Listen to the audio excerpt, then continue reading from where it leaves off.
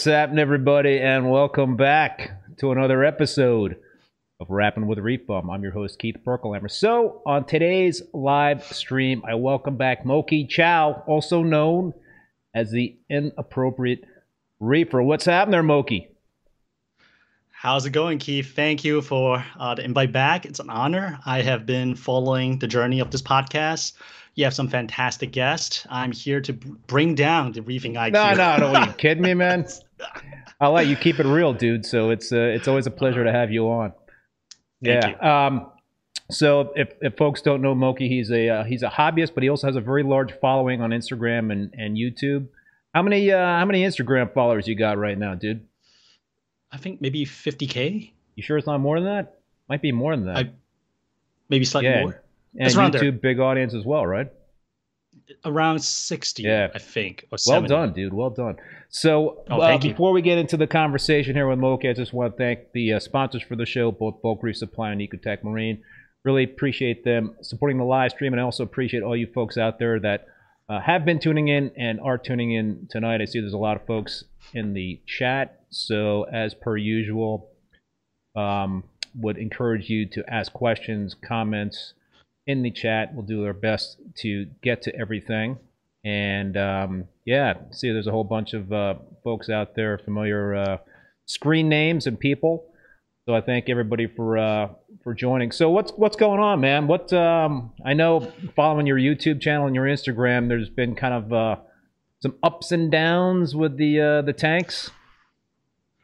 So much has happened. My life priority kind of changed. Right now I have two kids. The older one is 3.5. The younger one is 7 months. And it's just been crazy. In terms of Reef Tank, there has been ups and downs. I thought this podcast with you, Keith, is kind of like my triumphant return, because like the last one, I was like, I'm starting an SPS. I don't know how it's going to go. I'm going to try all these high-tech gear. And up to maybe 3 months ago, everything was really great. SPS took off, and I was trading, selling frag locally. We can get on to that. But last month, during a vacation, something happened, and most of my SPS got wiped out. But thankfully, everything's kind of recovered. Everything colored back on. Whatever stuck around started growing again at a really good pace. Nice. Yeah, I mean, I saw the video that you put out. Can you kind of take people through what exactly happened if they don't know what happened to you? What do you think? What the cause was? Of course. So quick background. On my 145-gallon tank, I have 3 Radion XR30 Gen 5 Pros, right? And also on the sides, on front and back end, I have the AliExpress light bar, which fantastic light, great value. Honestly, I don't think any LED light bar can beat it in terms of values. So I have that set up for about 2 years. Things are going well. And you know the saying about when things are going well, don't mess with it, man. What'd you do? Oh, man, I mess with it. Because I got the bug of like, oh, maybe if I do something, it'll get even better. Maybe just chasing that a little bit. It always happens. So here's where AI, fantastic company, by the way, Ecotech and AI, same company now, basically, approached me and said, hey, we got these new lights, AI Blade, that's coming out. I was like, AI Blade? What do you mean? At first, I wasn't too interested because things are going well. And I'm like, But the more I hear about it, the more interested I am, especially with the form factor being strip lights. And, right now, strip lights, panel lighting is kind of like all the rage. I'm like, okay, I'm curious. Tell me a little bit more. And I was really, really cautious, especially with all these blowback in terms of like content creators getting, say, free gears, and they may not be honest in terms of their experience. I'm really, really careful. Number one, I've worked with them before, Ecotech company. Things may be a little bit pricey compared to other competitors out there, but in terms of quality, usually it's good. And also, it intrigues me. The AI Blade, I swear this is not a commercial. They have like different line. They have like the glow and the grow, etc. So I was like, all right, you know what? Let me try it out. I will swap out the AliExpress light bar and we'll try it out. So the light fixture itself, really beautifully constructed, and plug it in. The color rendition is fantastic. It got a nice white backing. It's a little bit wider than the AliExpress light bar that I have. The spectrum is also a little bit different. In the app, I think it's like royal blue, purple, UV, right? And the AliExpress bar, the spectrum is a little bit more narrow. I believe it's 420, 440 alternating. I'm not 100% sure. If Jim is in the chat, he'll correct me. So I didn't think too much about it. I have a power meter. I have experience, quote unquote experience. I say, okay, here's what I'm gonna do. I'm gonna swap the light bar in. I use the power meter to take the reading before and after. I'll make sure the power of the new lights is gonna be maybe like 10 or 20% lower than what I had before. So I set it up. Everything seems okay. The light, again, I love the way they renders coral. And again, this is not a design net. I think you're digging the lights. I like the lights. It is expensive, but yes. Now, a couple weeks later, things started to change. Some of the coral seems a little bit more paler, especially my favorite coral, the goldenrod and the copora. And for those of you who don't know, it is a SPS. That is like a nice solid golden color. And in some of my previous video and photos, it's like a big cluster right in the middle of the tank. It's probably like about this size, almost like a soccer ball size. And I was really happy with it. I proof rack from it regularly. So this is about mid-February, and I was due to go to Japan for 10 days with my family. Finally, right? Pandemic is over. And about a week or two right before that, I started noticing the goldenrod starting getting more and more pale, right? The color started fading. I'm like, oh, what's going on? That's weird. Everything else seems okay. This is after like 2 weeks of having the new lights going. Roughly 2 weeks. Roughly 2 weeks. And before that, honestly, I don't think I changed anything because I'm just too busy. The only thing I did was just kind of poof racks as they start touching each other. And here's the dilemma.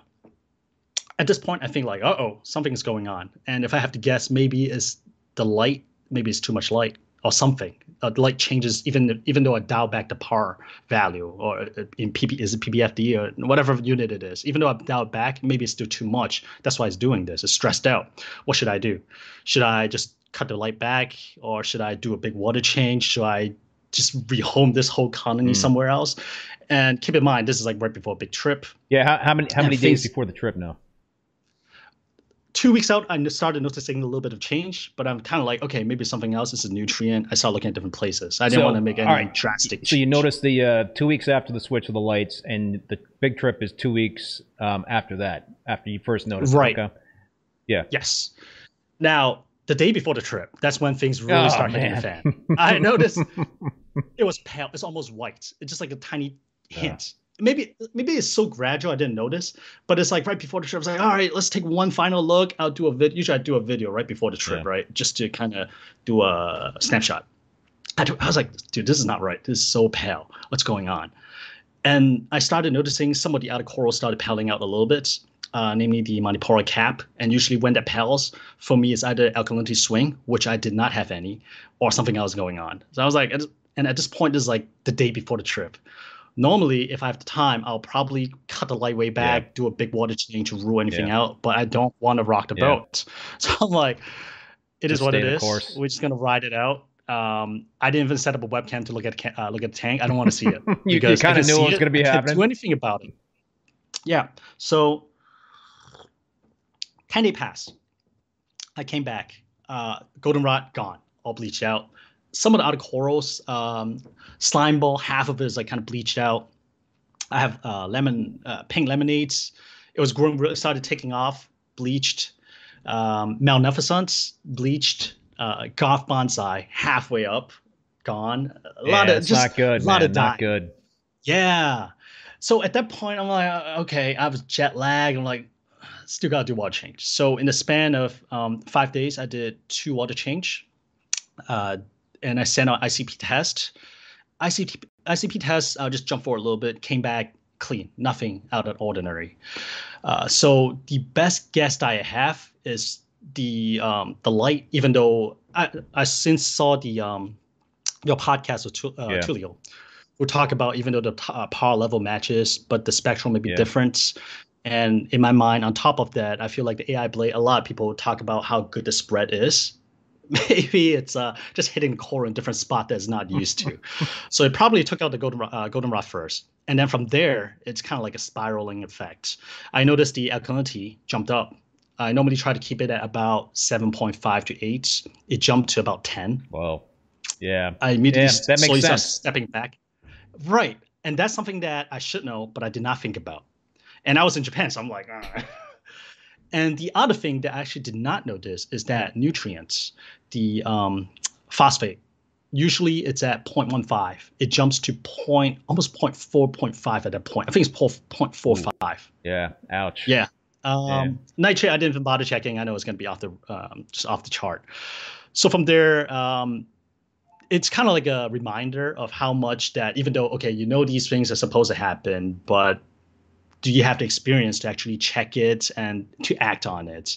It's just a whole thing. So, all right, a number of things. First, let me thank Mike Lemming for the super chat. Thank you very much, Mike. The comments, love the stream. Keep up the good work. Hey, inappropriate! Exclamation point. Telegrams in the house there. Oh, a purple monster would be a nice rebuild. Mok-Yi's Acro Supply Corp. I just posted my colony of purple monster on Instagram, and it's like, and after I posted it, I was like, please don't ask me for frags, because that's all that happens whenever I post something like, if you got the list, can you put me on a list or something like that? I'm like, yeah, where's the wait list? There is no wait list. It's just like it's crazy, but it's funny. So John Wright, maybe too much lighting instead of keeping water stable. Maybe too much on lighting instead of keeping water stable. So the question I have for you, Mok-Yi, and sorry if I missed this, but when you did the comparisons in terms of the par, so your main lights you didn't change out. You just basically changed out your LED strip lights, right?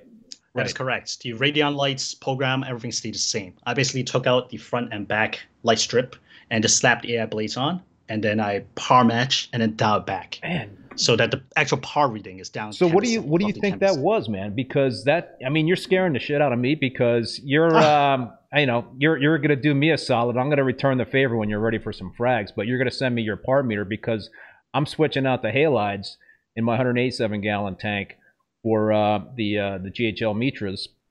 And I need a par meter, and you're so very kind. Thanks to Telegram for connecting you and I on the par meter thing. I had no idea you had a par meter, but so I'm a little nervous, because it's something where I want to make sure. I know that the meters are going to be a lot more par, so I'm going to have to definitely dial it down.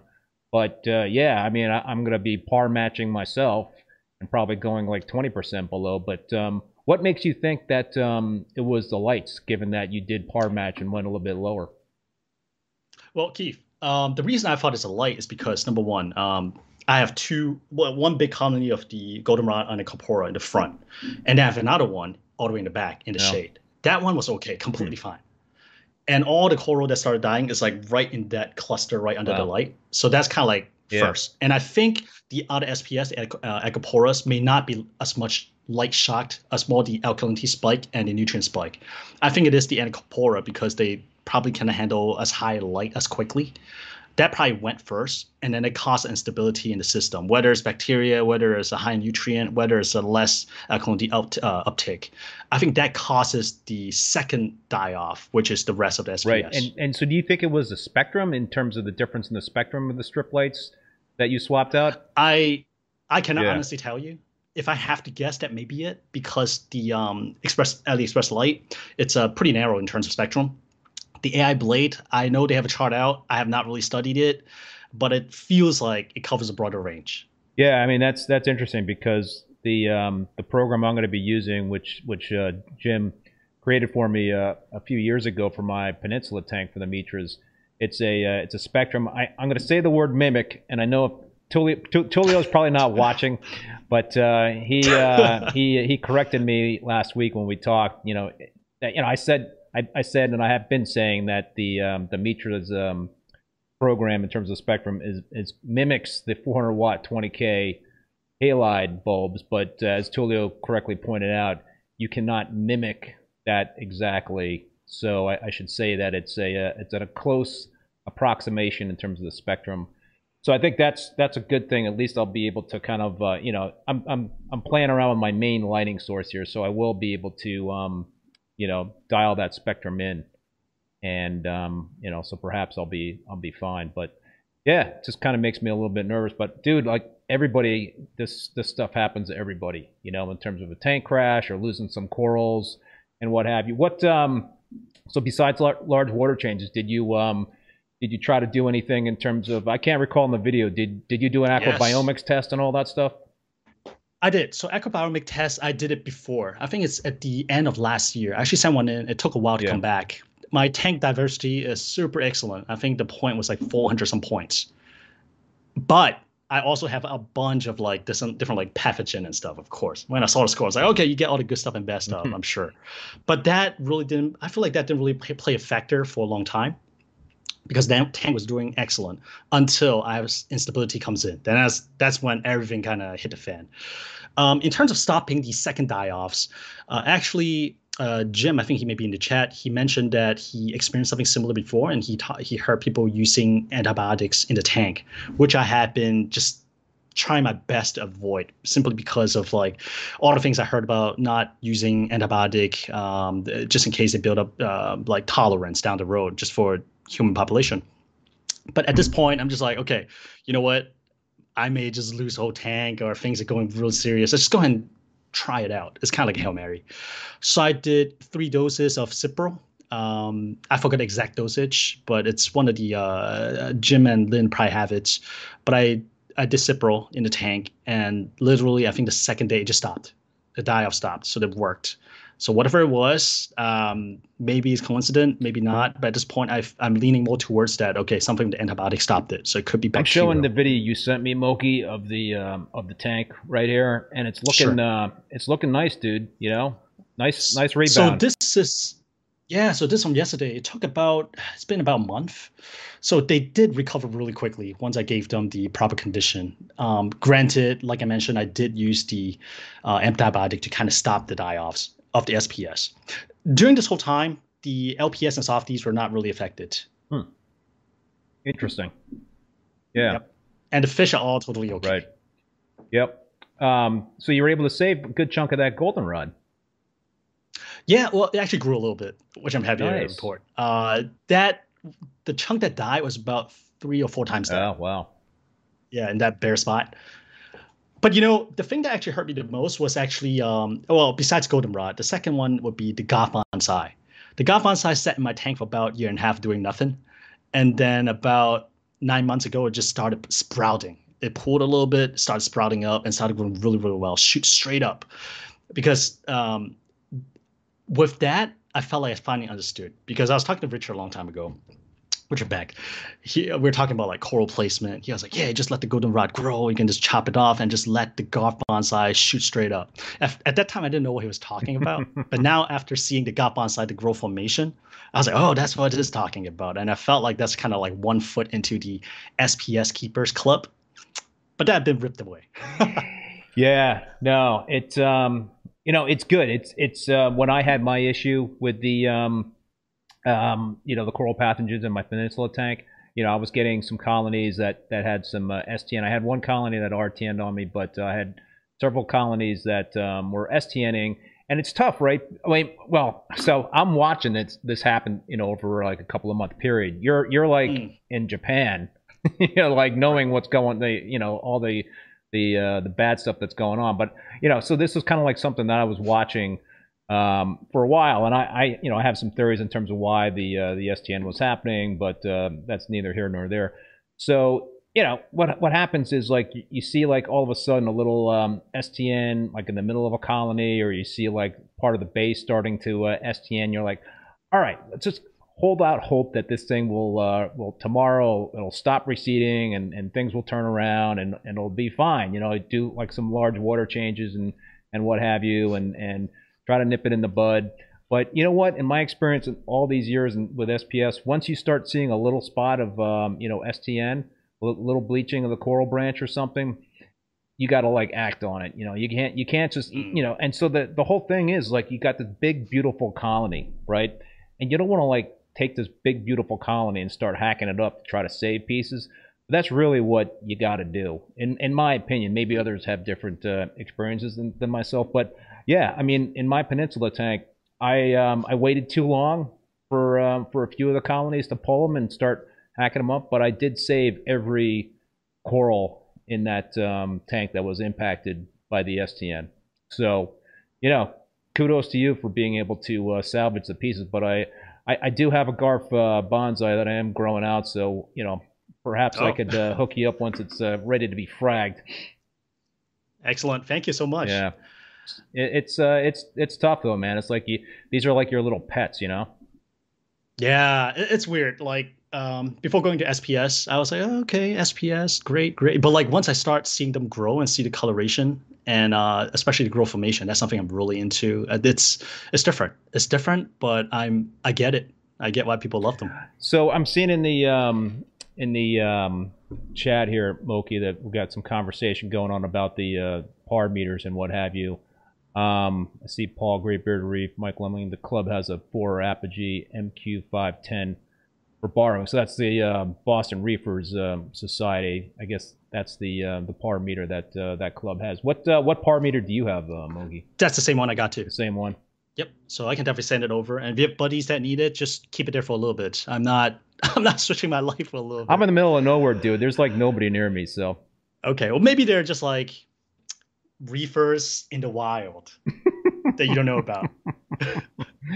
Yeah. So, yeah, there's a whole bunch of different options, I guess, for par meters. It's it's something that I've only rented one in the past from Bulk Reef Supply when I started, my Peninsula tank. But it's a good idea, I think, in terms of just being able to have a baseline. Yeah, there's a new product coming out I'm kind of curious about. I think it's called PowerWise. It gives you the power as well as the spectrum. I feel like that would be helpful. I don't know much about it. I just remember seeing it recently, and I would love to learn more about it too. So, dude, let's take a look at your softy tank, because this thing just kind of blows my mind, and it's a beautiful. The mangrove is like going nuts. I got lucky. At one point, it was dying. I didn't know what's going on, but thankfully, a lot of people gave sound advice, and I ended up putting in root tap. End up dosing a little bit of iron, but I think it's root tap that kind of saved it. It's probably running out of nutrients, even though I dose liquid fertilizer into this tank directly. Oh, really? Yeah, I just use well, in back of my mind, it's like softies. They can probably handle it, and I use Thrive Plus from my planted tank days, and I got some Chaeto Grow as well. Chaeto Grow should be safe, but Thrive Plus that I'm not sure about simply because it's for like freshwater planted tank. But I went ahead and squirt them in. So far, it doesn't seem to bother anything. But at some point, I think it's still not enough for the mangrove. So I just start inserting root taps. And root taps is those almost look like little pills with like fertilizer pellets. Just jam them in the sand. But again, this is just me going off a couple of comments, because I'm not sure what's in the root tap itself. So if you have a more delicate system with more sensitive creatures, may not be a good idea. But for my softy tanks, definitely working out. So what kind of light do you have over the mangrove? I actually have a Ecotech Radeon G4 Pro. Oh, really? I have on the over the mangrove. Yeah. Okay, over the mangrove is a Spider Farmer grow lights. I think it's like $150 or so off of Amazon. So any plants grow light would do. One thing I would say is that if I ever do mangrove in a reef tank, I would definitely give it its own dedicated light. Yeah, that seems to make a lot of sense. I mean, unless you're getting some natural like sunlight coming through the room, which can cause problems. But dude, man, that those clownfish, do they have enough like water in that tank? It looks like it's. That's one of my worries, and I think somebody recently commented, it's like, oh, clownfish have no place to swim. So the clownfish originally came from the 135, and I noticed in the 135-gallon tank, they just kind of stick to one small area, which happened to be my hammer corals, and they are kind of just loving the hammer corals to death. I was losing heads. So at that point, I was like, okay, you know what? The mangrove tank, it's pretty empty, got soft corals. Let's see if the clownfish would jam with these soft corals, especially the finger leather. It looks kind of like anemones. So I put them in, and they love it. They just, for the most of the time, just kind of stick near the leather coral, just swim among the tentacles. It's only when I'm right in front of the tank, they know food is coming. They'll come right in front of the toadstool. That's where I usually feed them, and they'll just pretty much almost like swim halfway out of the water, just waiting for the food to come in. But so far, I think they're okay. if at some point I feel like they're running out of room, I will definitely put them back into the 135 because I feel like right now the hammer coral, they've grown to a size where it can probably withstand the loving from the clownfish, so it should be okay. Right. So they were originally in the 135, right? Right. And that's ironically the whole reason I wanted to upgrade my 45-gallon cube tank. I was like, oh, the 45-gallon cube, I want to give my clownfish a bigger space to swim. Little did I know, once they go in a big tank, they just stick it that one corner as well. Oh, is that why you got rid of them? Because they were just kind of in a corner, not too visible? Is that... Well, they are visible, except they are just going in and out of the hammer, and the hammer is just suffering. The euphyllia garden is suffering. Interesting. Well, not euphyllia anymore, but... Are you going to put some more clownfish in the 135? No, that's it. No, really? Unless I come across a beautiful pair of white margin. I remember back in Hong Kong, the fish street, there's this pair of clownfish that I saw twice. I went back to visit, I think like after 1 year. So both times I went visit, I saw this beautiful pair of white margin clownfish. It looks almost like a quirky clown, except the fins are more flowy and the color is more striking. How do you spell that? I've never heard of that. Just white margin, WHITE. Margin. Margin. White margin clownfish. I have never. Yeah, I think it's a type of lat. Oh, okay. Yeah, I see what you're talking about. From Madagascar. Yeah, cool. Beautiful. Yeah. I saw them in person. I'm like, these are gorgeous. I would make an exception for those. Are they pretty, tame and versus with other fish? Are they well behaved? Because I know some clowns can be really aggressive with other fish. These ones, I don't know. Huh. Yeah, I love clownfish myself. I mean, I have the same kind that you have. I think yours is a nicer pair. The Mocha Vinci. Mocha Vinci. Yeah, yes. I have a pair of Mocha Vinci. My original plan was to have 2 sets of clownfish in my 225-gallon Peninsula tank. That was like my plan was to have, and I did have 2 pairs of clownfish, but I have a pair of Mocha Storm. I've got I've got 1 Mocha Storm and I've got 1 Orange Storm. So they paired up, which is really cool. And then I had what did I have? Did I have another pair of Mocha Vinci? I can't recall, but really weird because I never lose clownfish, but I lost those 2 clownfish, which was a real bummer. But I have another pair of Mocha Vinci in one of my frag tanks, and I was going to move them into the Peninsula tank, but I'm like, the other pair of clownfish have been in there for a long time. They're established. They don't really they kind of hang out in one side of the tank during the day, but then at night they're sleeping on the other side. So I'm like, sounds like, seems to me like they're pretty much got the whole tank covered, which is not, you would think in a 225-gallon tank you could pull it off. And I was pulling it off, but I don't know. It's just no sense risking it, right? No sense risking it. So yeah, I do love clownfish, though. I think every tank I have I got a pair of I can't recall the name of they're really really neat pair in my other display tank. So it's and they haven't spawned though in a while. They were spawning, but now they haven't been spawning, which is kind of odd behavior, I think. I've been waiting for mine to spawn. I mean, these guys are, how old are they? Close to 7 or 8 years, I think, and they have not spawned yet. So that's also why I want to move them up to the smaller tank. Thinking maybe like too many activities in the big tank or in the cube tank. Maybe just by themselves here they will spawn. I don't know. They're doing their dance. They're doing their little shaky dance after so long. So maybe something. Maybe something's going on. They could be getting into the groove. A couple of comments here. Doghouse Reefer Cipro has saved me a lot of money. It's great for emergencies. Chris, ACI, what's happening there, Chris? Don't get Lats clowns unless they are TR. TR. Is it tank raised? Tank raised. Hey, you know the lingo more than I do, Mok-Yi. I wonder. I'm curious why. Is it just hardiness or is it legality or? I'll ask him later. Maybe he'll drop a explanation in the chat. Monster Yoon, what are you guys willing to pay the highest for acros? What's your limit there? What's the highest you would pay for an acro? At the moment, I think like 200 maybe. Simply because I'm not confident that I can keep it alive.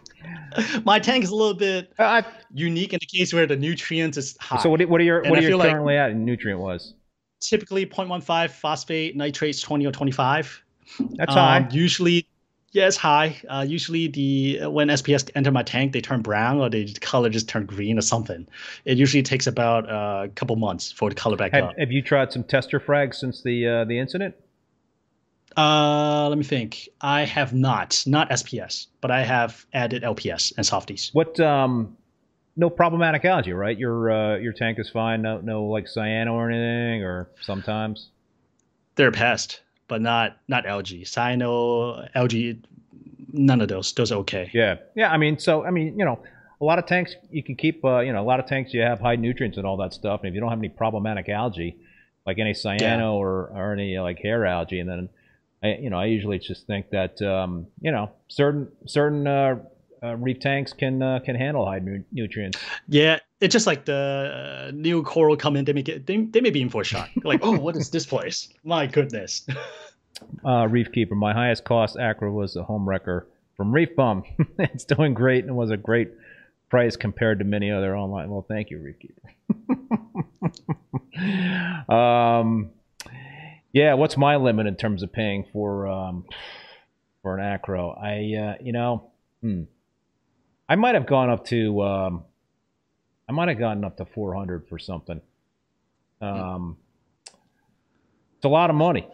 It's a lot of money, You gotta I think my advice to people out there is spend what you're comfortable with, but unless you have a very mature system and you've had success with the acros, then there's a lot of great corals out there that you get for a very, very reasonable price. Like Milka Stylo is probably one of the most gorgeous corals out there. And, stylophores in general are a lot more forgiving, I think. But, you can get frags for like $20-30, from people like, locally, I'm sure. And so there's a lot of classic corals too, SPS corals that used to cost an arm and a leg that are now $50, $60. Right. Yeah, and I think like buying locally has been a great way for me to find like more affordable corals as well. Just even the same corals, just locally. And I mean, I think promoting this is okay too, because it's not really taking business away from actual online stores, right? Because just like a hobbyist, how many frags can they produce? So I feel like it's okay. Yeah, and so you're part of the local DC reefing club, right? Yeah, WAMIS. Great club, great people. How have you guys started back with in-person meetings, or are you still doing the Zoom thing? I think we have done 2, which I have missed, unfortunately. The next one, I believe, is next month, actually. And Mark Levinson is actually coming to speak, cool. Which is great.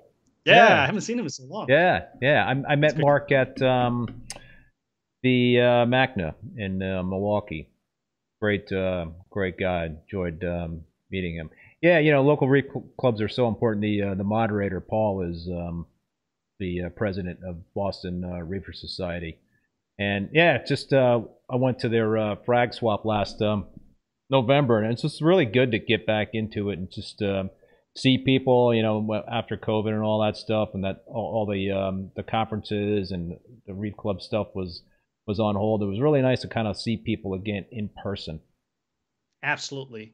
And as well for I think I speak for a lot of content creators. We're so glad that we can go out and visit other reefers, go to events, and just kind of film and chat and swap and just do all those. We missed that for the last 3 years. So, dude, you've been kind of busy, right? You've been talk to us about where you've been. I've seen some pretty incredible Andrew Sandler's reef. What was that like?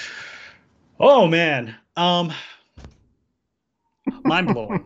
Except I made the mistake of bringing the kids. Oh no, really? I shouldn't say that. So to Mr. Sanders' credits and Rashid, they're super patient, super kind, right? They're like, yeah, kids, we love kids. Come on in, education's over. Kids must have been like, what the hell is this? I was expecting my son to like get his jaw dropped, because like he's really into ocean lives, into like fish, shark, octopus, all those things, right? But I think like he just kind of sees it almost like a public aquarium at that point. Yeah. He's so interested. I was like, I'm like, okay. But anyways, it was for me personally, it was it's strange. I I saw the tank so many times online, but Yeah. seeing it in person and then just learning the operation behind it and seeing what happens behind the scene, because we got to walk through the back. And he showed like one thing that kind of stood out is that as soon as we walk in, there's a little panel on the ground that Rashid opened up. And when you look in, it's just this big cave. And supposedly they keep the water or something in there. But if somebody falls in, they cannot get back out. They kind of crawl back out. So Really? it's insane. Sounds like a trap door. The whole setup is just crazy. And when you actually go downstairs, you see the side of that container. The whole thing's insane. And Lynn, who may be in the chat right now, also went. So she can probably speak more to it as well. But it's a really insane experience, and I feel really lucky to be able to see this in person. Yeah, I was supposed to visit last fall, but I couldn't. I had to reschedule, so I'm hoping in the very near future to swing by, and next time I'm in the New York area to check it out. Yeah. So go ahead. Sorry. And they have a really interesting collection of fish as well. There are a lot of fish that I did not know about, and really? just I've heard name off. Yeah, I was like, oh, what is this? How? And the main thing is like, how much did that cost? I know it shouldn't be a thing, but that just mind blowing. Well, yeah, my understanding is that there are some rare and exotic fish in that tank that you're not going to find in another, private aquarium in the United States. Right. And just one thing to their team's credits, it may be easy to give off the appearance that, okay, maybe they just have money, just hire people, just pay for whatever, right? But they actually do know their stuff. They really do care. And I think they're honestly out there trying to make a difference and make some changes. Just want to put it out there as well. Yeah, no, that's for sure. They're, Andrew, Rashid, and the whole team there. They're awesome, and it's great. I think their whole thing is basically education and helping, the reef keeping community, helping, the young people out there that are interested in this sort of thing, get a better understanding of, the whole reef, ecosystem. So it's a great thing in terms of what they're doing, their whole mission. So yeah, kudos to them. Right. And just to kind of cap it off, it's also really interesting for me to follow the journey, simply because I've always imagined, okay, if I have like huge budgets, what would the hobby be like for me? So I'm kind of living vicariously through them as well. So it's been a really interesting journey. John Wright, only 37 likes, yet 122 watching. Yeah, come on, people, let's get busy and hit that like button. Let's get those likes up.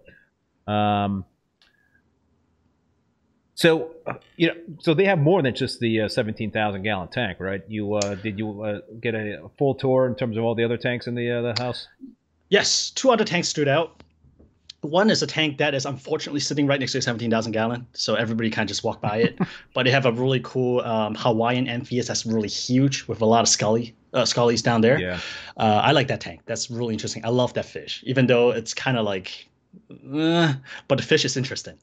They also have another really interesting tank in the back with a lot of mushrooms. I saw some really expensive angelfish. Also, really beautiful tank.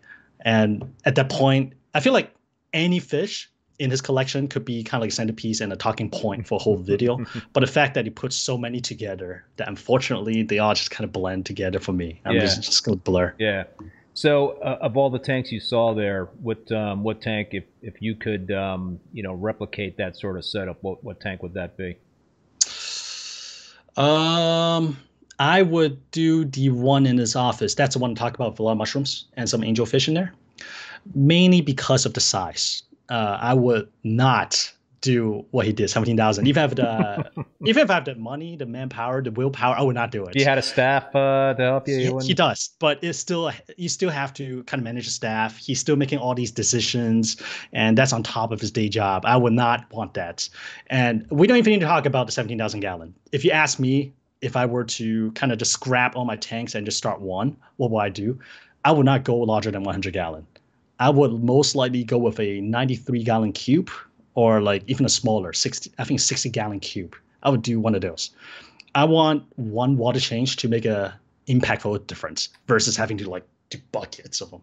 Well, yeah, I'll tell you, I when I started up my Peninsula tank, that was like my second system, So basically, for me, the maintenance has doubled, since I started up that tank, and it's a lot of work, man. It's like, when you have like one system or one tank, whatever it is, it's like you're doing one water change, you're dealing with like maintenance for one tank and changing out calcium reactor media or whatever you're doing with that maintenance. But now you're multiplying that by two, so it's and I've got like in one of my systems, I've got two frag tanks plumbed into that display tank. So I've got like I'm three tanks is on one system, and I got two tanks on the second system. So it is 5 tanks, but it's 2 different systems. So I didn't want to go for 3 systems because I just don't have the time to do all that stuff and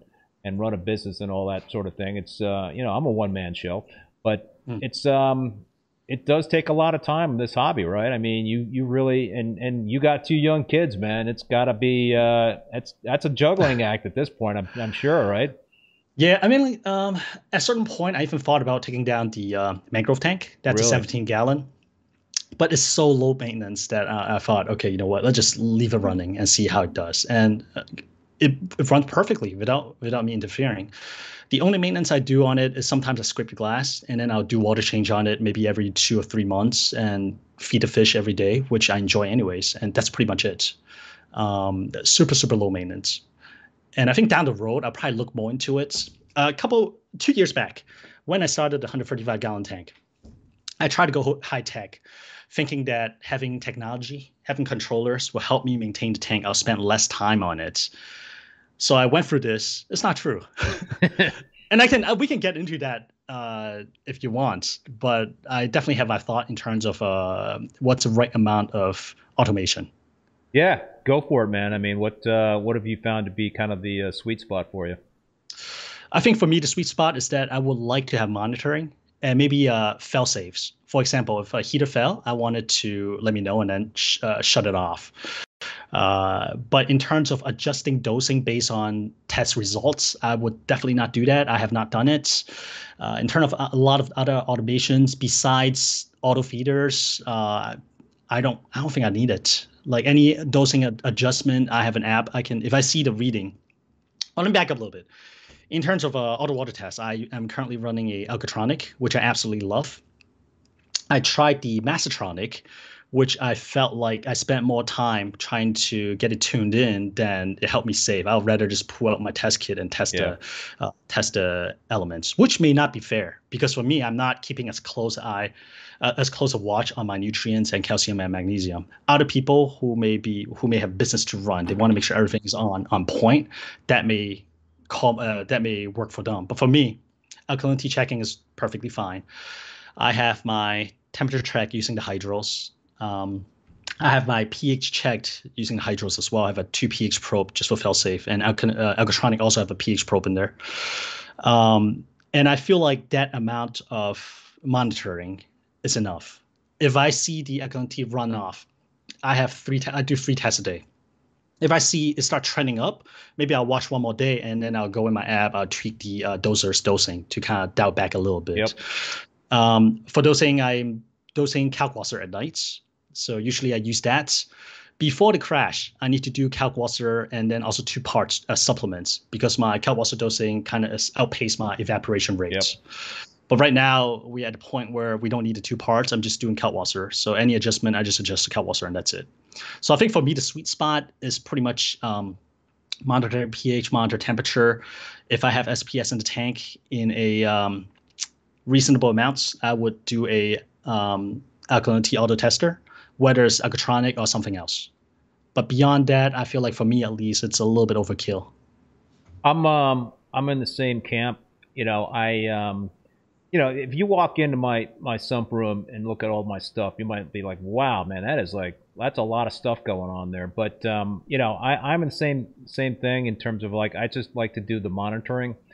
I don't like to do the controlling with the monitor. I've got the GHL KH director, and when I was dosing 2-part, a few years ago, I did fiddle with the control aspect of it, but I kind of felt like I don't check it enough in terms of you know, where it, you know, it's all like on the app and all that stuff, and you can do all the charting and stuff. But I like to walk by it and kind of like see, you know, what the numbers are, and so it's kind of difficult to you know, see a trend. So it's yeah, to me, I think it's a lot of people do it, and a lot of people do it very successfully in terms of you know, doing a lot of controlling with their you know, their stuff. But I think it's great to be able to have some stuff in place where you can make sure that things are not going to one extreme versus the other, and if they are, then you can kind of like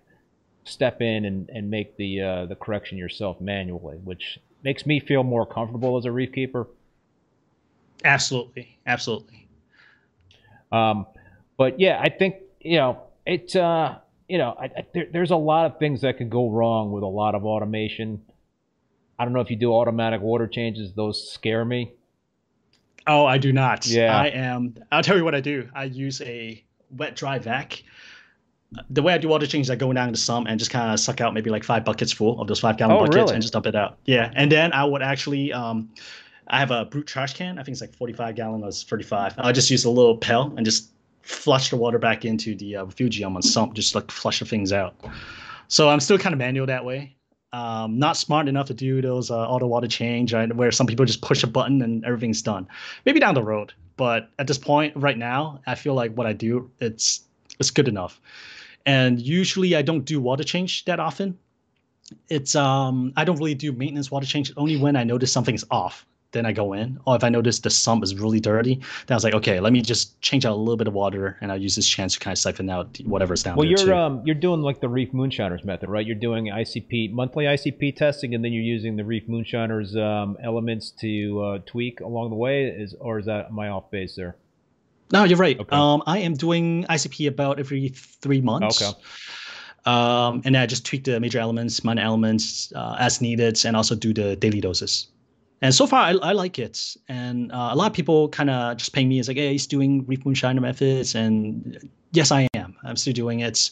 And I do really notice a difference when I started on it. Before I mentioned SPS coming in the tank, they were brown for a long time. Like these days, they're brown for about 2 months and then they color up.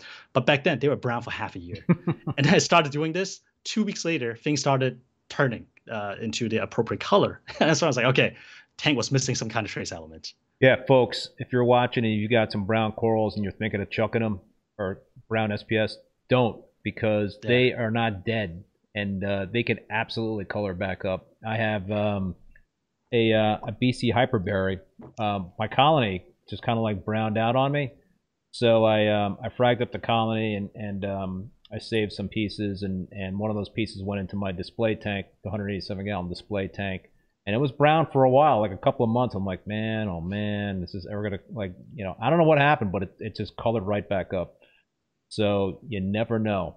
And same thing with Goniporus. I have some that was just angry for the same thing, half a year. It just never really extended. It just kind of there, not extended or shrunken up. But eventually they came out and they're one of the largest corals I have today. So give them a chance. yeah, looking at some of the chat here. Angel's Reef, Mok-Yi, do you think your tank crash related to the grade of cockwasser you're using, impurities built up? I don't know. I think it seems like you pretty much established that it was probably the strip lights, right? Yeah, I mean, to be honest, I thought about it too. But then the ICP came back clean. I understand that there are things that ICP may not detect, but the fact that the other goldenrod colony is completely fine and all the other corals seems to be fine until at that point lead me to think that maybe something else. And if it is the impurity, then it should still be affecting the corals right now. Chris C. ReefBum, if you heard any whispers about the GHL Ion director, I haven't gotten a recent update in the last few weeks, but I do know that they were running through some final tests with the what do we call that? The ion sensor, I think that's what it's called, and so they're pretty close to getting that back into production. That's my understanding, but I got to get an update on that. Farm Frags, I guess this is directed to you, Mok-Yi. Who introduced you to Moonshiner? Is it Farm Frags?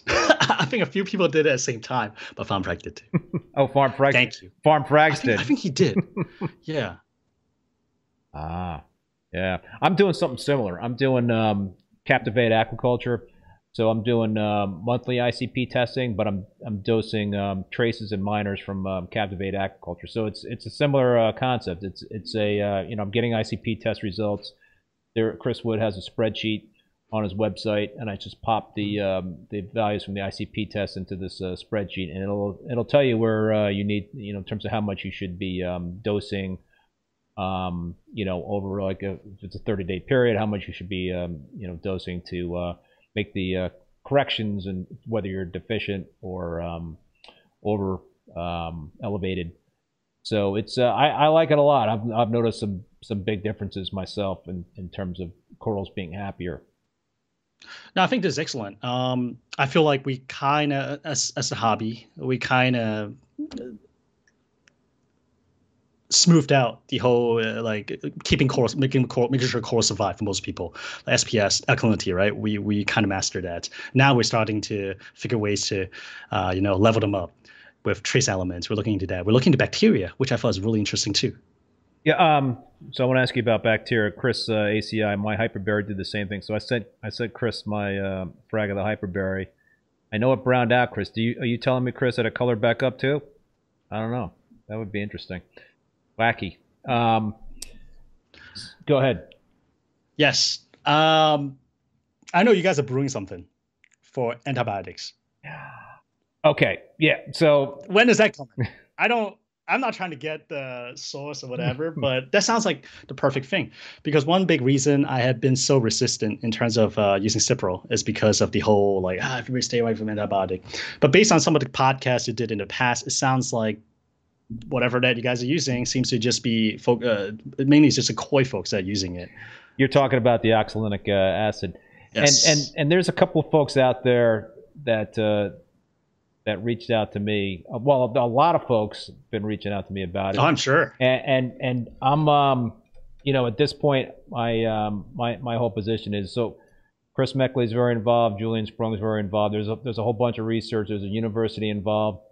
So there's going to be a whole study, and maybe when I get Meckley on, and I think it's in June, he could talk more about it. So there's going to be a lot of research behind it, hopefully, that can provide a really good blueprint in terms of how to, if you need to treat a tank with it, and how to do it, the protocol.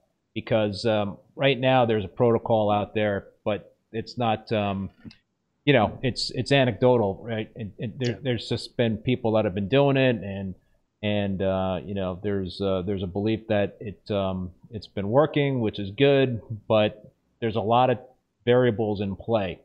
And I think the thinking is that you want to learn a lot more about it before you start making this a widespread type of treatment out there in the reef keeping universe. So, I know Reef Moonshiners, there's an RTN STN protocol for treating RTN and STN. I think that's been out there for a while. I don't know much about it, but it seems like people have been using it. I know Mike Paletta successfully used Cipro, but I think he really nuked his tank with it. I don't know what protocol you follow for Cipro, but it's we talked a lot about this on past live streams with multiple guests, that treating a tank with antibiotics is that's not something that you should really just feel like you could do, and it's a big deal, right? Because you could screw up a lot of stuff with creating a different strains of bacteria in your system that could be resistant to antibiotics if you keep hitting the tank and hitting the tank and hitting the tank with it. So it's really fascinating stuff, but it's also something that I think for many reef keepers should be a last resort. So it's really cool though, because it's like a whole new frontier. Right. It's I just can't wait. I just can't wait to see what you guys find. And to be honest, I was kind of worried when Mr. Jake Adams passed away. I feel like, oh man, like who else is gonna carry on this kind of more scientific side of the reef keeping hobby? Is it all gonna be about hype corals? This is cool, but it looks like part of it is still going on. The science behind it is still being carried on, which is excellent. Yeah, Jerry Harkey, thank you so much for that super chat. Really appreciate it. Mark Clark, got to look after that biome for sure. It is something that is very precious in a reef tank. A lot. What's the impact of ChemiClean? I don't know. People use ChemiClean to nuke cyano. I've used it years ago. I haven't used it recently. So that kind of scares me. Fluconazole, that's an antifungal type of medication. And when I had Julian Sprung on, he seemed to be saying that seems to be a good solution for bryopsis. There's a lot of different things we can put in our reef tanks. Yeah, this kind of remind me the whole Vibrance fiasco. Oh yeah, did you use that? I did. A year and a half ago, 2 years ago, there's this period of time. I was trying to introduce clams into my tank. Keeps dying. I was like, what's going on? How come? Like, what is it? At the end, I just kind of wrote it off. It's not until the whole news came out about what Vibrant actually is, how it potentially affect clams. I was like, oh, okay. I did 2 doses of that. So ever since then, I'm kind of hesitant in terms of like new products coming out. I wait for reviews. I wait, like new product I'm not going to use. I'm just going to wait and see first and try to find credible sources, which based on your chat with, I think, Mr. Matt Peterson last time about like AI and stuff. Oh, how do you determine? Man. Oh man, that's great. Like it's almost like tapping into different sides of not even just the hobby. It's I got fooled by that a couple of days ago. I was like scrolling through like YouTube, and I saw this YouTube short of a gigantic great white shark washed up on the beach, and that was AI. Yeah. That's the future. Yeah. So that's a future. Right? So go ahead, man. I interrupted you. No problem. No problem. So I started like this past year and a half. I just started kind of reviewing how I get my information. How do you determine that this source is a good source of information? Number one, of course, I have my go-to people that I trust. I know they know their stuff, right? They've been around. They have successful tanks. They have successful coral business, which to me is actually really important. If you're like your life is on the line, right? These are essentially your income. Of course, you do whatever you think is best. Like those information that came from them, I'll definitely give them more weight. The next up would be like, okay, how does this person's tank look? Is it just that one tank? Because if it's just one tank, maybe he just got lucky, right? He just did not encounter all this issue. But if you have multiple tanks, it doesn't matter if it crashed at some point, because each time you crash, I believe that you learn something. But can he rebuild to that point where it was successful again, what I deem is successful? Then, okay, his comment probably weigh a lot more too, because it's been there. He's done that. He proved that he learned something, so he can be successful again. So I started kind of reviewing these. And it's interesting because I know you guys really downplay forum, like forum information, because everybody can hop on there and put comments in, right? But at the same time, I also find a lot of useful information from forum as well, because there are good nuggets of information mixed in with the bad. It's just a matter of like, can you distinguish them? And I think down the road, AI should be able to, just like Google PageRank.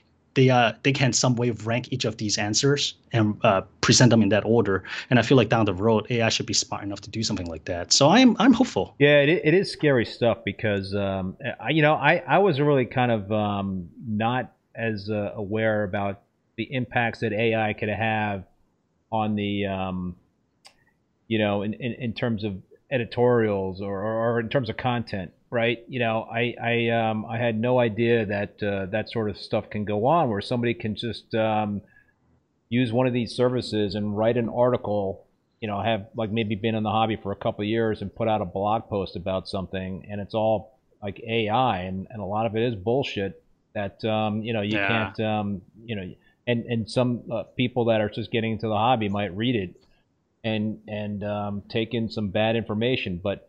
Yeah, hopefully AI can be something down the road where it, the positives will outweigh the negatives. Yep, and Speaking of bad information, I also want to talk about influencer as well, because I think that has been brought up. Well, there is a question. Okay, yeah, because I see a question from CVIN13. Who are your favorite reef YouTubers besides each other? But let's get into your thing in terms of influencers, and then we could both answer this question.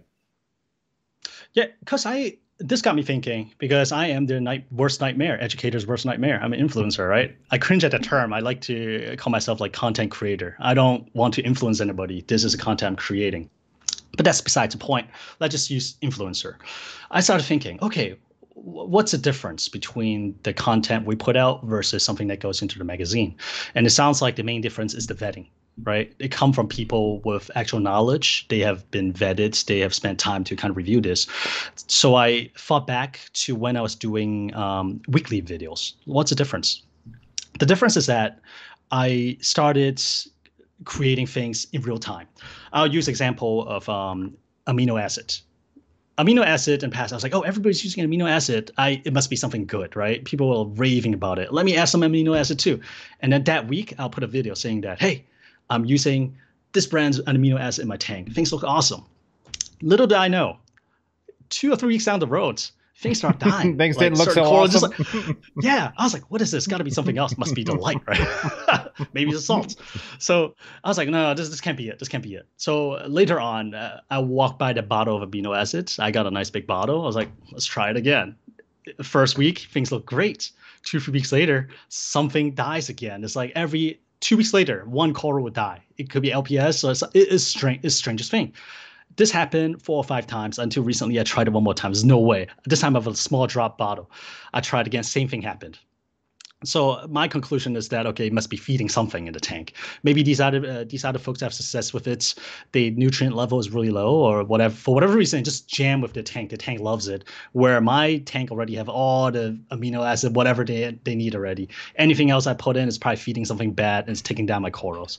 So in terms of content creation, this is when people see that, oh, this guy is using amino acids. His tank looks decent. Let me try it too. So this is where the kind of like bad information come in. Versus these days, what I do is that I have a whole story first before putting out a video because I'm no longer doing that weekly videos. So I see the whole cause and effects, at least when I feel like I have some kind of conclusion, then I push it out. So I feel like, at least for me personally, in terms of being an influencer, that was one of my biggest disservice to the hobby, is to kind of record it in real time, but did not clearly state out that, okay, you know what, this is not tried and true. I know sometimes I do try to do that, but I feel I could do a much better job. Versus so letting people know that this is still experimental. Versus I'm much more comfortable doing things the way I'm doing right now, where right now, I'm having Euphilia eating flatworm, which is a whole different thing we can get into, that hitchhike into the tank. So for the last month or so, I have been dipping the corals once or twice a week, all the torches. And for the most part, I don't see anything else, but I'm going to keep dipping for another month or 2. So I feel like I give a more complete pictures and show more of the process versus that, oh my God, I got Euphilia eating flatworm. This is what I'm going to do. Don't know if it's gonna work or not. We'll find out next week. So I feel like showing the whole picture is probably a little bit better as an influencer or content creator versus just kind of going shooting from the hip. What do you say? You're just kind of like shotgunning it in terms of shotgunning it and bringing people along, like encouraging people to shotgun it with you. Yeah, I hear you, man. It's so true. I mean, there's just so many things. I kind of similar thing for me. I just try to like talk about my reef keeping journey, but it's if I'm using a new product or a new piece of equipment or something, I'll really try to get away from making statements about that stuff until I've really had a good amount of time with it to learn it and to use it and all that stuff. It's tough. You really it depends on what you're using, but it could be 6 months, it could be a year before you really know can draw any conclusions about something. Let me first thank Reef Exotico by Luis Aceves. Luis, man, thanks so much. The comment is super chat. I can still hear Jake saying to me, before taking any advice, you should ask, show me your tank, bro. Be careful who you listen to. Respect. And the comments after that. Bill Saltwater Heaven. With the Exotico, ACA Aquaculture, Reef Exotic, 100%. So yeah, I think that's a sound thing to ask somebody. Absolutely. The thing is, like, the trap I fell into is sometimes I'll push an update out, I'll see comments. I'll get comments that teaches me exactly what I'm doing wrong and how I should do it, and it sounded really convincing. My English sucks, so when I see something is really well written, I'm like, this guy know what he's doing. And then I'll go look at his channel, maybe as a pick a video of his tank, and I'm not trying to put anybody down, but I'm like, okay, good thing I checked for. But there's some truth to it, right? Like, look at the tank of the person giving advice and the history, and see if that's somebody that you want to learn from. And another thing is that not everybody is good at everything. No. So I know there's a whole mentality of you find a mentor in the hobby, right, and follow him. But I don't know. I'm not 100% in for that, because I feel like everybody has the strength. For me, if you want to do like a super easy tank, low maintenance, yeah, I've done many of those. Like during college times, that's all I have in my dorm and whatnot. But if you want me to do a high tech tank, definitely do not follow me, because that's not my strong suit. So I feel like everybody specializes in something. It's really important to identify what that person's good at as well. So let's get back to this question. Who are your favorite reef YouTubers besides each other? Right now, there are a couple. Just trying to think of like who I watched recently. Dream State's really good. I like her Dream style States? of, yeah, I forgot the exact name. Dream State, but it's she put on the show recently. Scout, sorry, it's escaping me. But she's friend of Zoa Tank Boys. That's how I found her. Zoa Tank Boys entertaining as well. But Dream State, I like her vibe, her style of presentation. I like Frag Box, because I feel like maybe I have a little ADHD as well. The way he jumps around and talk about different things and go off track, I love that. He kind of remind me of Fish FX Travis sometimes, because sometimes you just pick up the camera and just roll with it. Like Travis doesn't jump around too much, but you have that like that vibe where it's like, oh, just like a buddy, just chatting. So I like Frag Box as well. I listen to a lot of podcasts this day as I drive kids around. Reef, Keith, I keep calling you Reef. Keith, I catch every single one of your podcasts. I really enjoy listening to all of them. I feel like each guest come on and bring on a different vibe. For example, the one with Mr. Julian Sprung and friend.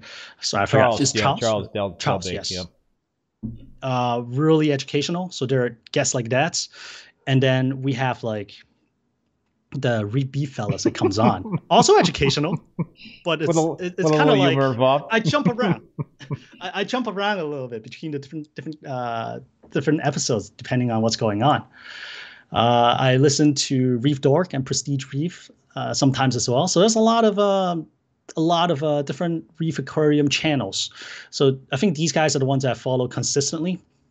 There are the ones that kind of pop up, and I'll just click in and see what's going on. Yeah, there's a lot of stuff that just kind of pops up in my feed too that I'll click on. I mean, obviously, I think Jake and was certainly the guy that whenever I saw something pop into my feed that I would definitely be watching one of his videos. I really enjoyed him and Mark in Reef Therapy, and I'm so happy that that Mark is back in the saddle with those guys on Reef Therapy. So that's really cool that they're going to keep that thing alive. That's awesome.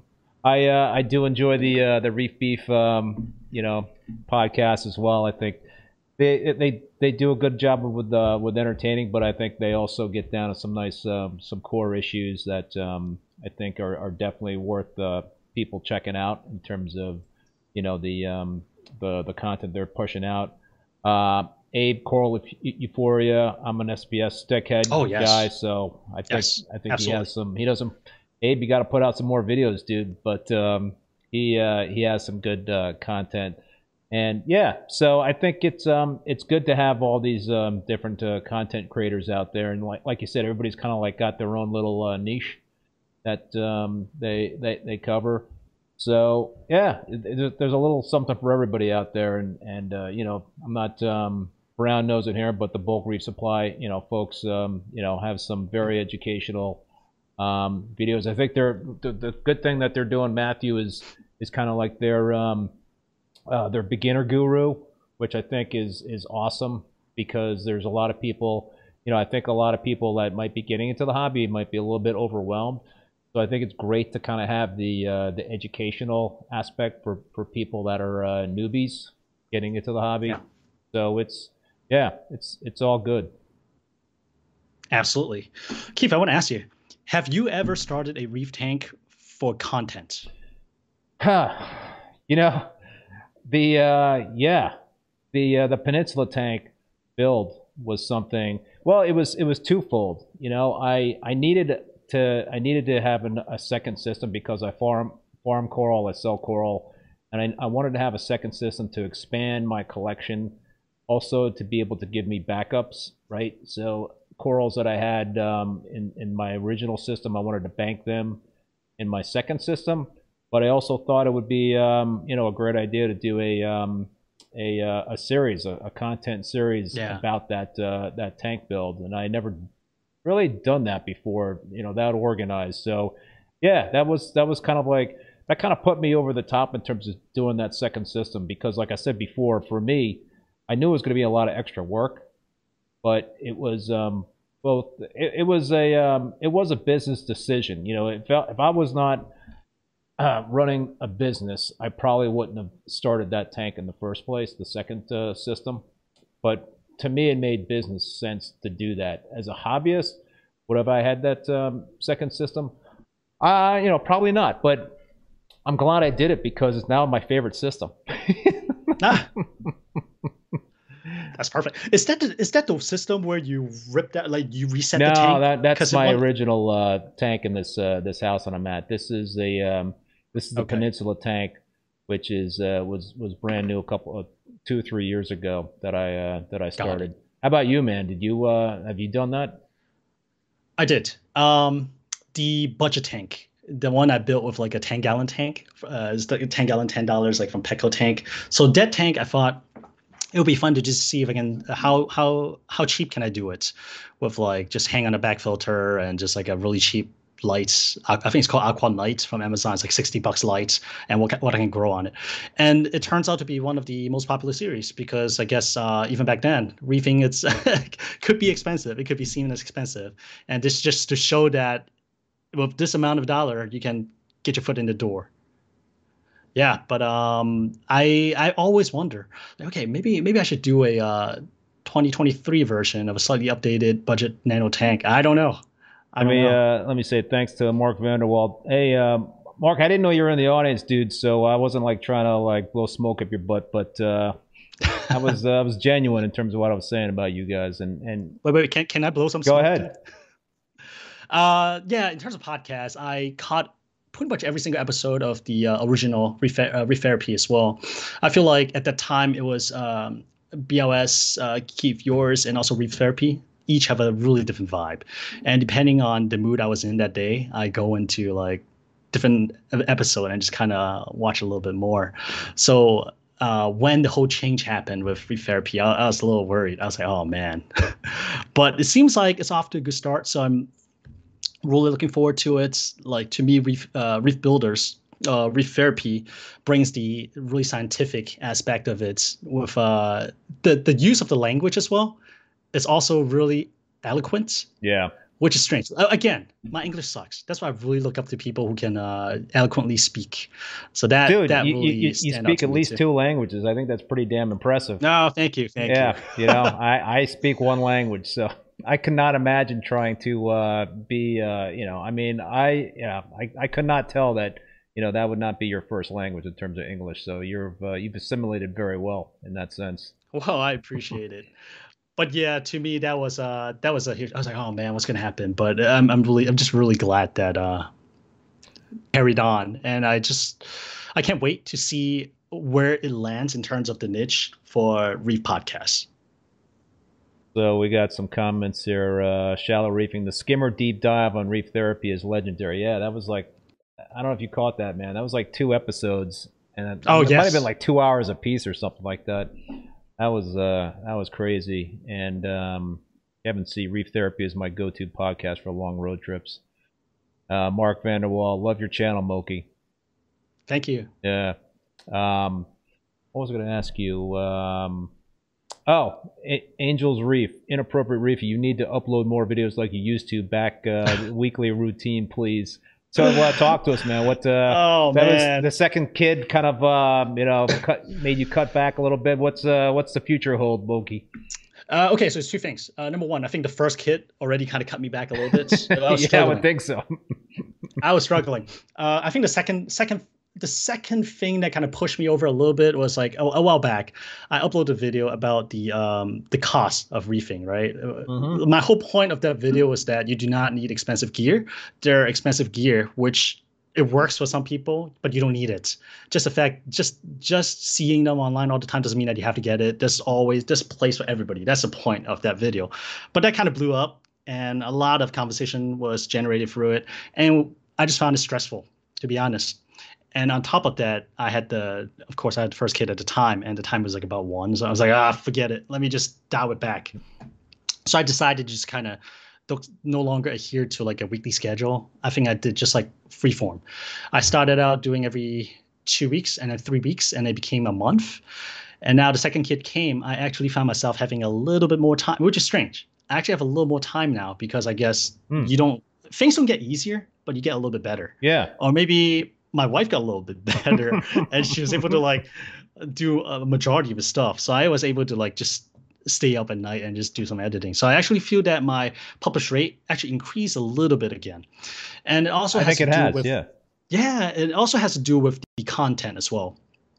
For the most part, pandemic seems to be over. So we started going out again. We started seeing people again. Nice. I was getting tired of keep just shooting my own tank, talking about my own tank. Oh, it was not fun.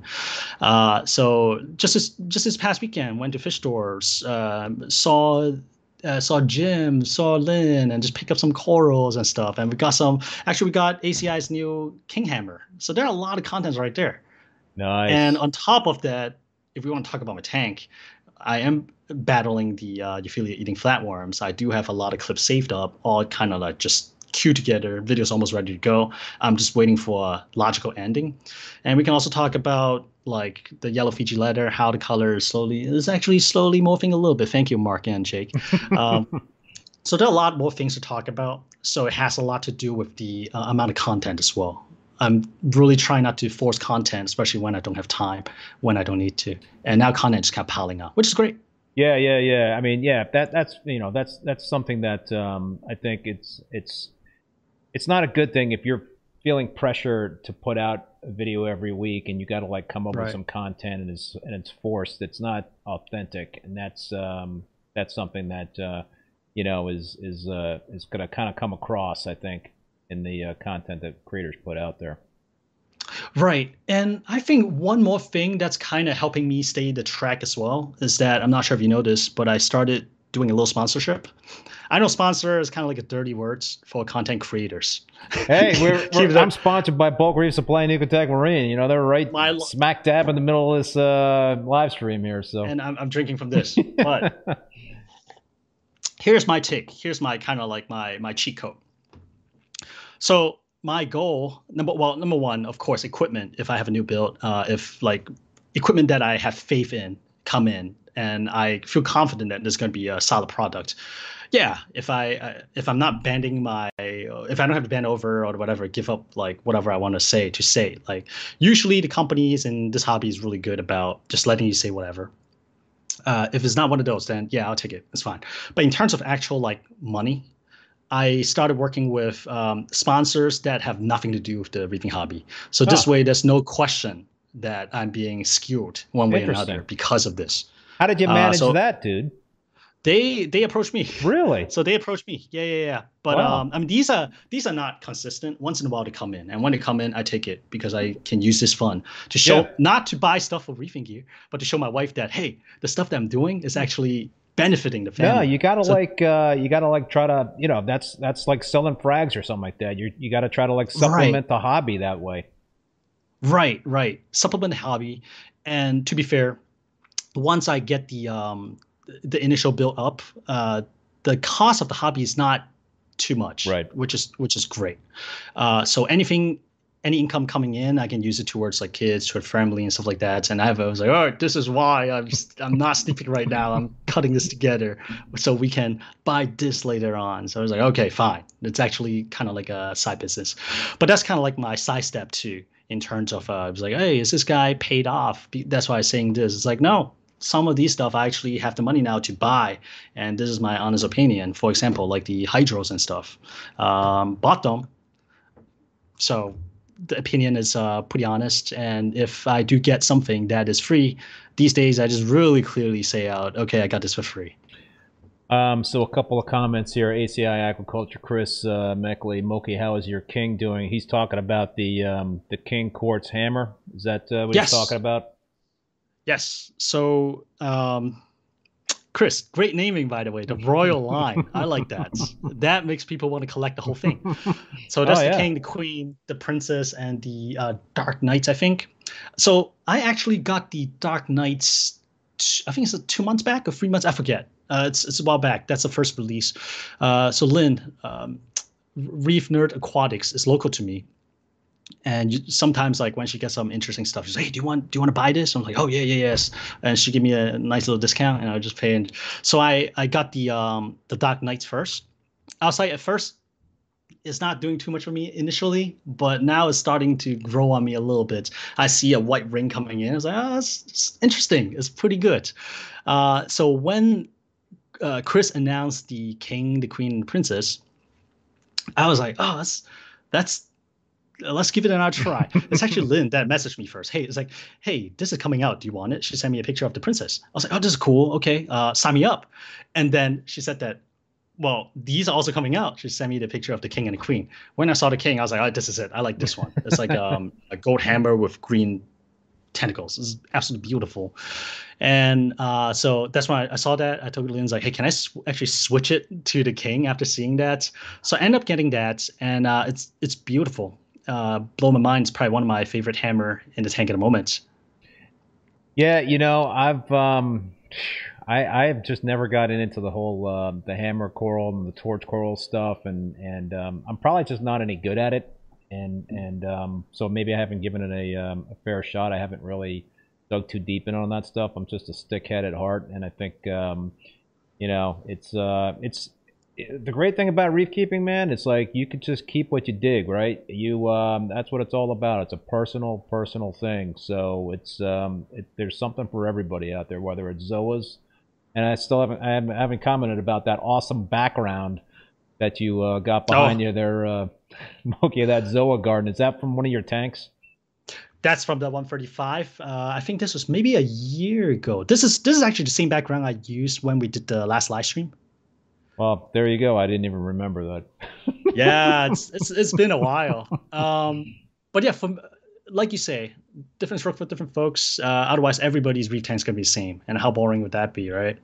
So let me ask you a question. You talked about in terms of kind of like running and gunning and shooting videos and just kind of talking about, hey, I used aminos and this is great stuff, and then all of a sudden a few weeks later it didn't work out. Besides like amino acids, what like new method or new thing have you tried with your reef tanks that actually did?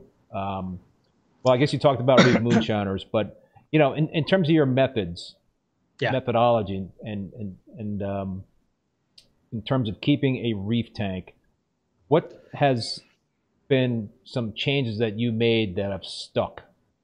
Sure, Kalkwasser. For the longest time, even during my 45-gallon cube, Jim, I call him my reef sensei, he kept preaching, Kalkwasser, go Kalkwasser, go Kalkwasser. He never do a strong push because it's not like that, at least with me. He's always like, okay, I would suggest this, but if I end up going a different route, totally fine with it. So back then I was doing 2 parts. And with this tank, I finally tried Kalkwasser, and then I understood. I was like, oh, this is why you kept telling me to try Kalkwasser because of the pH bump. I never, I understood, I did not understand it. I heard about it, but I did not understand how important that was. So Kalkwasser is one method that stuck. And that was during the time where pH was a hot topic online, of course. Yeah. And I tried the CO2 scrubber. First, I DIY'd it. It did not really work well. I keep getting moisture inside the media chamber. That's when I just was like, all right, let me just buy some like prefabricated one, and I went to Travis' website and ordered his 3D printed CO2 scrubber adapter, and that worked a lot better. So right now, in terms of controlling pH, I have the Kaltwasser running at nights. I'm doing a continuous dose, I think from like 4 p.m. until like 11 a.m. And then I turned that off after 11 a.m. And I also do CO2 scrubber, recirculating CO2 scrubber. Let me make that clear, just so that I don't burn out the media too quickly. And for the media, I use the Shop Mat Vet. It's one of those non-aquarium or non-pets. Wait, it could be pet Shop Mat Vet. But anyways, it's not one of the aquarium company ones. And it comes in a big jug. This lasts me a long time, especially since I'm using recirculating. Gotcha. Anything else besides Kalkwasser? Okay, let me think. So I do Kalkwasser. I also do EcoBalance, Dr. Tim's EcoBalance. Not because maybe it works. I don't know. Honestly, I don't know. But what it says makes sense. It says that, oh, this good bacteria may take up the space that the bad bacteria may take up. Basically, just occupy the space. I was like, okay, that makes sense. And let me just use. So I've been using it daily, and I have like jugs full of it as well. And yes, I also bought it. Mike Lemming's asking, are you still using that budget bulk CO2 scrubbing media? Yes, I've been using it, have not swapped it out, no reason to, and it is color changing and it's been doing well. My pH, one of them is always showing at about 8.25-ish. The higher one shows about 8.35-ish. I'm not sure which one to believe, but somewhere there. So I'm happy with it. So you're doing the Kalkwasser, and what else do you besides the CO2? So I mean that's pretty good, man. I mean, so your low is what? So what would be your low, and is the high the 8.25, 8.35? Yes, that's a high. I think low is probably, is it 0.1 swing or maybe 0.05 swing? It's a small swing simply because I dose calc at night. Yeah. No, I have the same love affair with Kalkwasser. It is a beautiful thing. I do the Chris Meckley ACI method, and it works for me. You're not doing a slurry thing, are you? Not a slurry. I'm too chicken to do it. Yeah, me too. And I should have tried drilling a hole and running a hose out and connect it to the skimmer intake first, but I don't know. It just scares me. That didn't really work for me. You know, I tried that at one point. I ran a hose, but I had to run the hose like 25 feet out to a window, you know, for my skimmer intake, and I didn't see any bump in pH when I did that. It might have just not been a big enough hose or something. I don't know. Is your room the CO2 level is already pretty low? That's a really good question because I never got a CO2 meter to measure what was going on in my basement. But the thing that made a big difference for me was a few years ago I had an air exchange unit installed. I saw that in my house, and I think that was good for a bump of a 0.2 pH points, I believe. Nice. Which so I, you know, being here in Vermont in the wintertime with all the windows shut tight, I run that thing pretty much from like October. And I'm still running it right now, you know, but that's been huge for me. So, you know, my pH ranges in both systems like 8.3 low and 8.5 high or something. So nice. It's very much elevated. And yeah, I've got so how are you dosing your Kalkwasser? Are you doing a kalk stir, or are you doing like a drum method or drum method, I guess that's what we call it. But I have a little jug. Yeah. So basically, I'll just mix it usually once a week, every 5 days or so. Is a 6-gallon jug. Add Valdia water. Add like 10 teaspoon of Kalkwasser. Mix it up. Let it settle, and just stick the hose in, and it's tied off so that it doesn't reach the bottom. That's traditional method. That's what I do, man. It's so freaking easy. It really is. Right. You don't have to worry about stirring it up and all that stuff, and it's just I find it very simple and safe. Yeah, same thing with the ATO. I know a couple times like Jim was like, "Hey, you can just hook it up to your RODI system, do some fail-safe and stuff." But this scares me. I just have like a small ATO container next to it. If the water runs out, like if it gets stuck on, runs out, it runs out. But yeah. different way of running system, right? So, dude, let me ask you one last question, and then we'll wrap it. What do you have any thing on the horizon in terms of new things you want to try with the tank? I'm setting up a new tank. Oh, you are? Ooh, Freshwater tank. Freshwater tank. Is this an exclusive we got going on No, here? yeah. I'm not even sure if I'll share that on YouTube or whatnot. It's just like a fun little hobby. I recently got talking to a friend about freshwater shrimp. I kept it briefly in the past, and it was okay. It's fun, but in terms of success, it was okay. They breed a little bit, but I didn't really go too far with it. But this time, I do have a what's it called ONF Flat Nano. It's one of those like small desktop lights for Planet Tank. It looks really sleek. Yeah. So I got one of those sitting around. I looked at it and I was like, okay, freshwater shrimp, they just need like a 2.5 or 5 gallon tank, small tank. So I started looking at pictures and articles and of course YouTube videos. And there's some awesome tanks out there. So I got one of these like little shallow glass tank that's gonna sit at a desktop. And I already ordered some black lava rock. I already got some moss right here. We got weeping moss, Christmas moss. Wow. Again, we're at the local fish store this past weekend. I saw them. I was like, let me just grab them. Nice. So got that set up. Probably get the tank up and running in a week or two. So that's the freshwater side. Very The cool. saltwater side, I think what I want to do right now is just kind of hold the course for the 135. It's trying not to rock the boat. I'm slowly dialing the light back up, which I know I'm like, oh. But I feel like the corals are really healthy right now. They seems really, really vibrant and really lively. It feels good. It's strange. Sometimes you look at the tank, you can tell if something is off or something is just chugging along really great. Yeah. Like you just get this, you tuned in. So tank has been great for the last 2 weeks. The only issue is the euphyllia is eating flatworms, but I feel like that's kind of isolated to the torches. And for the most part, that I feel like it's also addressed too. But I feel like now it's time to slowly dial the light back up a little bit. I see all the SPS have white tips started encrusting over the dead areas for the ones that survive, which is a great sign. Even on the bare rock that I thought was bare, little pieces started coming out. Oh, I lost a lot of the Forest 5 digitata, but there's a little chunk that just started pulling. And the Goth bonsai, what I did not mention is that there's a tiny piece that started just turned purple again and green pulps started popping out. I'm like, oh, interesting. Looks like something survived. So we'll hold the course. We'll see how the 135 turns out. But yeah, but 135, I think the next step would be to, I was debating whether I want to add more SPS back to it because now I had to wait at least like a year and a half or 2 years ago, 2 years later to come back on here and be like, hey, triumphant return, Keith, I'm back with SPS tank. Well, dude, I'll, when you're ready, I'll hook you up because you're Reefer's code, right? That's what we're going to be doing. You're going to be sending me a par meter. I'm going to be sending you some frags. So no money exchange hands. No money will exchange hands. Jim was looking at me before. I was like, purple monster, purple monster. Purple monster.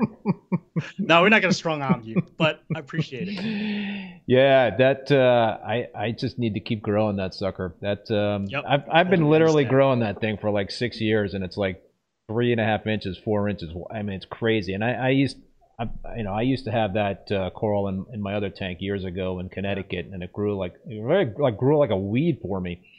But I don't know. Can you tell me a little bit more about that coral? I'm kind of curious because there's like an OG purple monster. And I think in the past you mentioned there's some that look similar but not quite. So so there's a it was collected originally in the Solomon Islands, and there's a whole story behind it. And I think I've got a link on a blog post to the story behind the collection of the original Tyree purple monster. And I'm not sure how Steve's name got attached to it. I guess he might have been the first one that brought it in from the Solomon Islands, and that's why it's Steve's name is attached to it. But I do know. Go ahead. I was gonna say it sounds like it's gonna be a long story. You can definitely you have a blog post, just share it in comments. I would love to check it out. But my question, it's really in terms of looking at the coral, how can you tell whether it is that one or like I think a telltale sign is that there should be some white polyps, at some point in the coral. So Jake Adams, they went on an expedition with it was with Triton, and I think with Unique Corals to go try in search of the original Tyree purple monster, and they went on a collecting expedition in the Solomon Islands, and they did find something that they believe was very, very close to the original Tyree purple monster, and really the only way to tell would be DNA testing.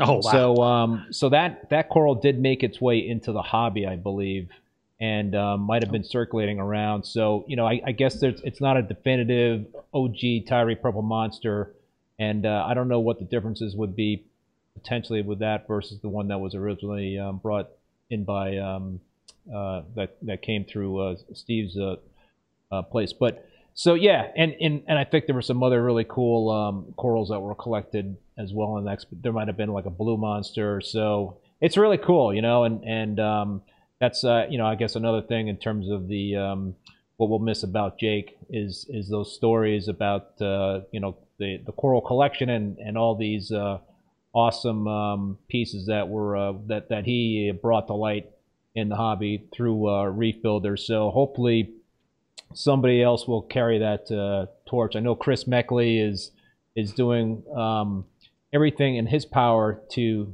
carry on Jake's legacy in that same vein. So I hope he continues to do that, and I hope others out there do the same thing. I think as a hobbyist, I'm not speaking as a content creator, but as a hobbyist, I really miss Jake because I feel like he is the one that is not afraid to call people out, regardless of who it is. Yeah. He speaks bluntly, and that's something I really respect because maybe it has to do with the way my culture is raised up. We avoid confrontation badly. So when I see people who's not afraid to voice their opinion, which there are a few, shows I have a lot of respect for. Like even like I'm just trying to think of like Rico, right? He has a strong opinion, whether it's right or wrong. But I respect the fact that he's willing to stand his ground and speak what is mine. Same thing with Jake. And for Jake, he has knowledge to back it up as well. Yeah. So it's not just being blunt, but he actually has backings to it. And I'm scared. I'm scared what's going to happen with him gone. So I really hope, like you say, nobody can replace him. No, but at least a few, can come out and just step up. Yeah, for sure. All right, dude. Well, listen, I know you got a family and whatnot, and we could probably chat all night long here, but I'd love to have you back on again, Mok-Yi, down the line, and hopefully we could run into each other at Reef Palooza in New York. Yeah, we'd love to. I know we missed each other last time, but hopefully this time we can catch up. Yeah. All right, dude. Well, listen, thanks so much, Mok-Yi. I really appreciate it. I also want to thank the sponsors for the program, both Bulk Reef Supply and Ecotech Marine. I also want to thank all you folks out there for tuning in and contributing to the chat. Some great comments and questions. Also want to give a big thank you to Paul, the moderator, who's also the president of the Boston Reefer Society. Please join and support your local reefing clubs. They are so important to this hobby. I also want to let you know little episodes of Rappin With ReefBum are available as podcasts on Spotify, Apple Podcasts, Google Podcasts, Stitcher, and Amazon. My next Rappin With ReefBum live stream will be next Thursday, May 4th at 7 p.m. with a buddy of yours there, Mok-Yi, Jim Graham, Telegram. And feel free, Mok-Yi, as was the case the last time I had Jim on, if you want to get into a little super chat war with Remy, by all means. Yeah. Did you say May 4th? May the 4th be with you? Yeah. May the 4th be with you? That's a good day for it. There you go. So I'm sure that'll be another great show with Jim. That'll be awesome. If you want to check out the full upcoming schedule of guests, visit reefbum.com under the YouTube section. So until then, be safe and be well, and we will see you next time.